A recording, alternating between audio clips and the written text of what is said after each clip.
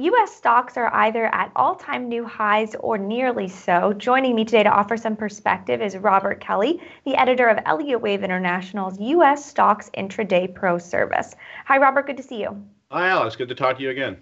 So looking ahead, up and away, or are storm clouds approaching? We're seeing some technical non-confirmations and some sentiment extremes that we can talk about that warn of a pullback coming here over probably lasting another a couple of months, I would say, on the downside. Now, in looking at sentiment, is the bullish sentiment also following the market to new highs? And furthermore, what is the message from sentiment overall? Well, of course, it depends on which sentiment indicator you look at. I like to take quite a few of them together. And for example, we saw the 10-day put-call ratio, the CBOE put-call ratio, dropped to its lowest level since July 2016, back on July 25th.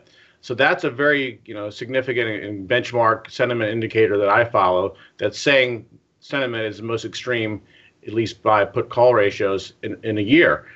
And the daily sentiment index is another one we track that it peaked at 92 in late February and early March, and it's been making lower highs. And that's a very normal type of pattern that we see as rallies mature. And in fact, now the daily sentiment index is 65 and below its 40-day moving average. And in my work, that's a pretty significant sign that a correction is probably right around the corner. Now, Robert, if price action is king, market internals are queen, as the popular saying goes. So how does breadth look overall to you? Well, of course, breadth can be looked at in different ways. One measure, of course, is the advanced decline line, which is actually making new highs today, August 1st. And that is a sign in my work that we are not at the end of the bull market. It doesn't preclude a short-term top, which we're expecting, but it says that probably there's going to be a correction, a new high in the market, and a breadth AD line divergence.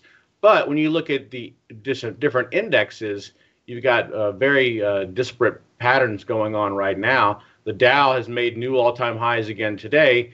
The NASDAQ and the S&P, their peaks as of this moment are last week, and they're making lower highs.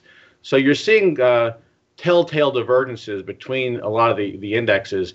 And right now, the speculation is concentrated into the Dow for whatever reason, and that's usually a sign of the very late stage of a rally. And anything standing out in the ETF world for you?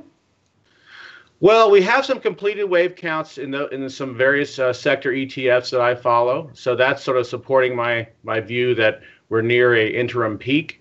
And there is room for some further rally, but most likely we're going to see a number of divergences in the ETFs on the final leg up in the bull market I'm expecting later this year. Well, Robert, as always, thanks for your time today and offering these insights. Thank you, Alex. Talk to you later.